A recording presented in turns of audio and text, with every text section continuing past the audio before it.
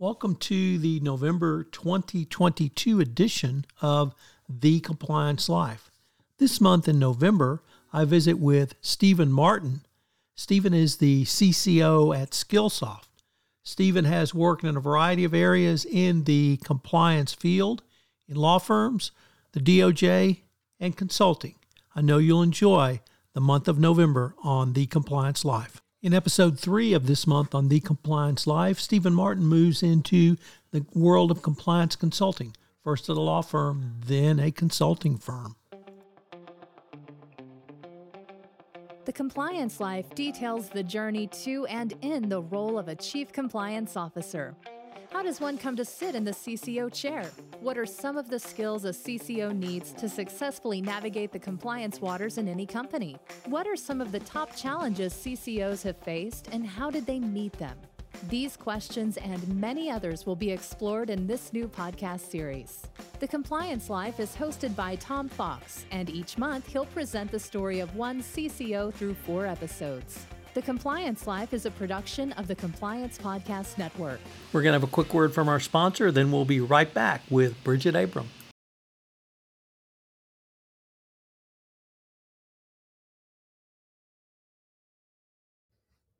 Hello, everyone. This is Tom Fox back for our November The Compliance Life with our special featured guest, Stephen Martin. First of all, Stephen, welcome back. Thanks, Tom. Always great to be here. Stephen, after your 3 troubled companies career, you moved into the consulting world. So I wanted to maybe explore that a little bit with you and see what either was different in your practice of law / compliance or any real different lessons you learned. Where do you want to start with your consulting career? It was interesting. We just spent a little time talking about being in-house at WorldCom, Quest, and Adelphia. And after that experience, I had seen a need in the marketplace for really what we now call compliance consulting. And there was not a great market out there at the time for either individuals who had their own shops as kind of chief compliance officers / now turned into consultants, or the law firms, right? A lot of the law firms were still federal prosecutors, more focused on individual investigations or big corporate investigations. Nobody was really doing practical compliance. It was about that time you and I really started interacting quite a bit with each other and like seeing what that gap was in the marketplace. And at the time, I had transitioned to helping run a compliance training and consulting business, and had learned during that area that there was really a need for sophisticated compliance solutions, but much more from a kind of a major platform. And so I had approached Paul McNulty when he was chair of the government investigations practice at Baker & McKinsey. And Baker & McKinsey is a major global law firm with offices literally all over the world. And I had gotten to know Paul along the way. And I asked Paul and I said, look, I think there's a really interesting opportunity in the marketplace to be able to create a proactive compliance consulting practice as part of a major law firm. So I put together, and this is great for lawyers that are trying to think outside the box. I put together a proposal and pitch and broke it down for Baker about what could you do for your clients from a proactive compliance side that would help boost client retention. It would help you be a trusted advisor to major corporations. You could be there for the government investigations that might come up. And so it was really both a practical solution for clients and a driver from a biz dev standpoint for the law firm. And met with a number of the senior folks at Baker McKinsey, and we decided to put together a compliance consulting LLC. So it was the first. This is now other firms are doing it. I just saw Denton's did it the other day. I've seen people do it in other ways for jury consultant types of things. But creating an independent LLC that was wholly owned by the law firm that could have non-legal services from a consulting standpoint, right? And so the idea was really you could have folks like you and I that were former compliance officers or general counsel. You could have risk people, you could have data people, you could do lots of interesting things. And looking back, we were ahead of the curve, right? And it's hard to get law firms to think outside the box, but Baker really did. And we didn't quite build it as well as we should have, but we were getting such client uptake that we were extremely busy. And it was a great experience because it gave me really my first work at a major international law firm, because I didn't do that going through the law school route. I'd worked at like the U.S. Attorney's Office. I'd done other things in the summers. And so I was getting to build a new consulting entity inside a major law firm and doing really sophisticated work all over the world. and that I was doing all kinds of really crazy FCPA compliance type projects. I think I've worked something like 40 different countries around the world, now more than 40. And so it was an amazing experience. And it was really cool to try and build a new initiative inside a firm and doing something globally. And so that was the first experience. And I spent, I think, 5 years at Baker McKenzie, and it was awesome. I think clients really liked the approach. I think we could have done a better job even building it out at Baker at the end of the day, because now you're seeing more and more firms try to tackle the same kind of thing. So it was a little ahead of the curve, but it was also great to be able to provide practical advice on how do you do this from folks that had been in the trenches, just like compliance officers in general. I remember that part of your career on the travel side. And yeah, as I recall, you were on the road almost all the time. And I say on the road, I don't mean from Houston to Dallas to San Antonio, back to DC, Tokyo, Singapore, Dubai, London, Paris, etc. How were you able to get through all of that? And did that really, I don't want to say forced work schedule, because you're kind of that anyway, but how did being exposed to different cultures, different peoples, different companies really help you expand your ability as a compliance officer? Look, from a professional standpoint, it was an incredible experience, right? And we'll talk about that. From a personal standpoint, it was incredibly hard on my health and not great for my family. And that's why I ended up moving away from Baker McKenzie, because and not just the firm, but it was just, I needed to change how I was doing things because it was literally too intense. And I think it's a good learning point for lawyers or compliance officers or people that are out there, is that I'd say I'm very good at this for the most part because I prioritize my family and kids, but you have to have a balance in your life. And at the end there, when you were just talking about it, I think the last year I traveled something like 45 weeks out of the year. And I think I spent something like $150,000 in travel, like in the miles. I was flying more than pilots at major airlines. Like, it was crazy at the end. And it really wasn't good for my health. But professionally, it was incredible.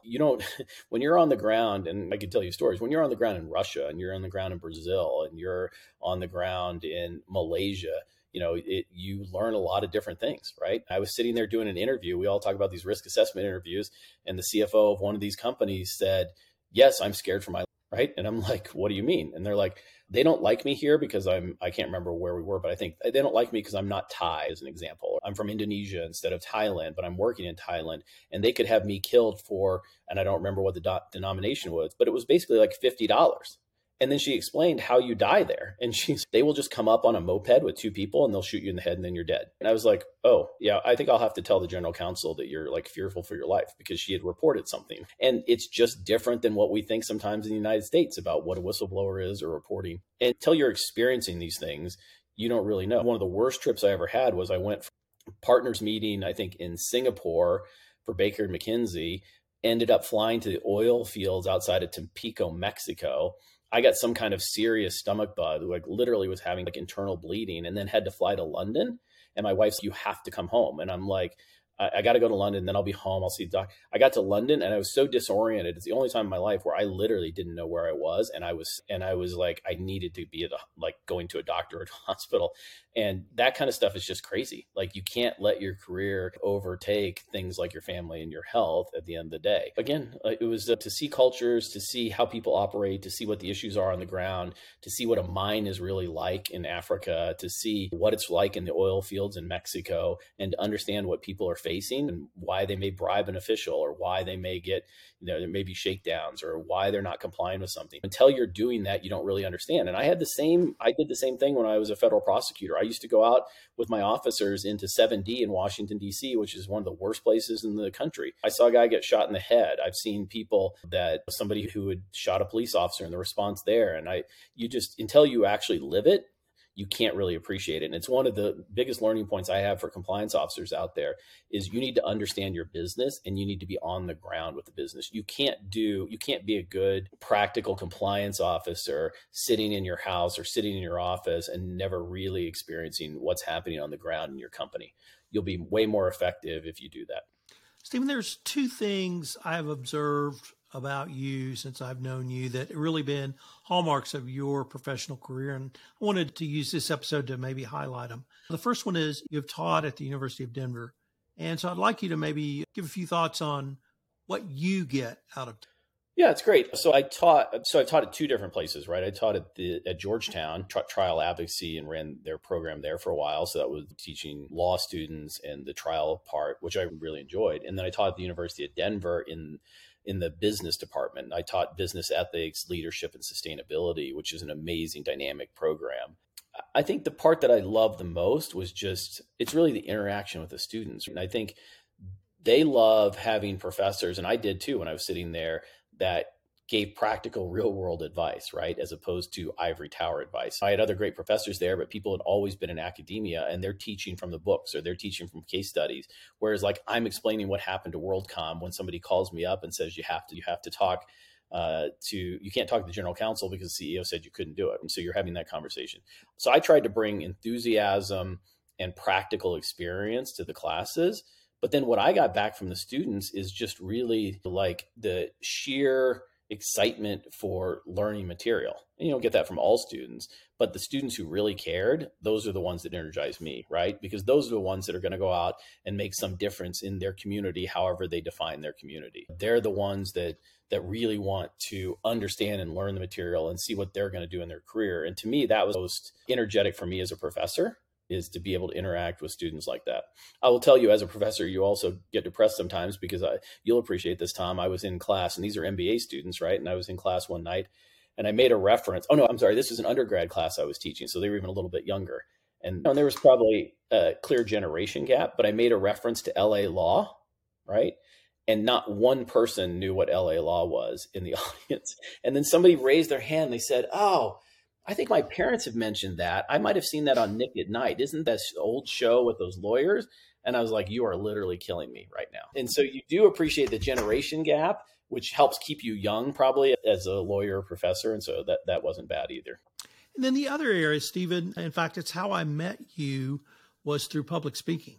Mm-hmm. And we've spoken together. I've watched you speak. You've watched me speak. I've watched you speak with others. Paul McNulty, for example. I know you're on multiple panels and continue speaking. Could you say a few words about, I don't think we called it creating a personal brand in 2010, but that's what you were doing, and you've continued to build that out. Could you say a few words to the younger compliance professional who might be listening about why they should publish papers, why they should speak, and the benefits of getting your name out there and really creating that personal brand? Yeah, look, it's a great question. You create your personal brand all the time, right? You've built your network into not only the #1 compliance podcast, but one of the top podcasts in the country. You've won awards. You can see them sitting back there on your screen, which is awesome because you dedicated yourself to creating a brand. And that is not easy to do. And most people don't do it, right? Because it's that extra effort or that extra work. And when we talk about creating a brand, it's not being cocky. It's not like just purely self-promotion. It's about how are you going to be successful in your professional career. And part of a lot of those speaking roles have not only gotten me clients, but they've also gotten me jobs. The job I have now at Skillsoft is SVP of legal compliance, and I've run the compliance program. In part was because I had been speaking at Skillsoft's conferences and their major client perspectives and other ones. In fact, when I was supposed to interview with the general counsel or the chief legal officer for Skillsoft, and then she was unable to attend, but I was speaking at their major conference and met a couple of the other lawyers and ended up getting the job that I now have, in major part because I was speaking at their event. And this was earlier this spring. And so you never know what's going to happen when you take those opportunities. So when I look at it, A, I learn every time I go out and speak to audiences. B, I hope to impart things that they think are good advice and practical. So I try to prepare for those. C, like you said, it helps build your personal brand. And you and I have spent a lot of time talking about compliance and the elements of an effective compliance program. And over the years, you've seen me talk about that. And I've continued to worked on that originally with Paul McNulty and continued to expand it since then. But that kind of framework and approach really helped me be successful in the compliance world, but it also helped me be successful with my clients and being able to show them something about how do I talk about this.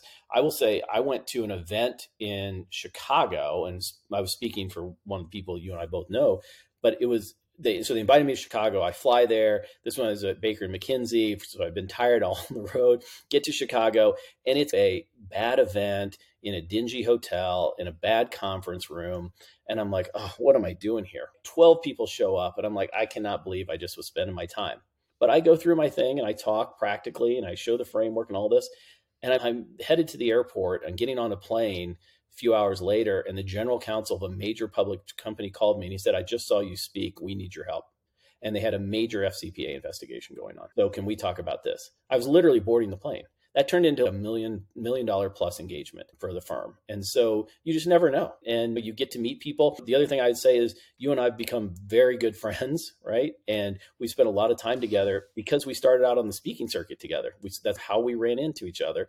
And to me, it's one of the great things to develop such a close friendship based on going out and speaking. Take advantage of those opportunities that you have. It helps you build your brand. It helps you make friends. It helps you get clients. Like it really does. It does things to help change your life.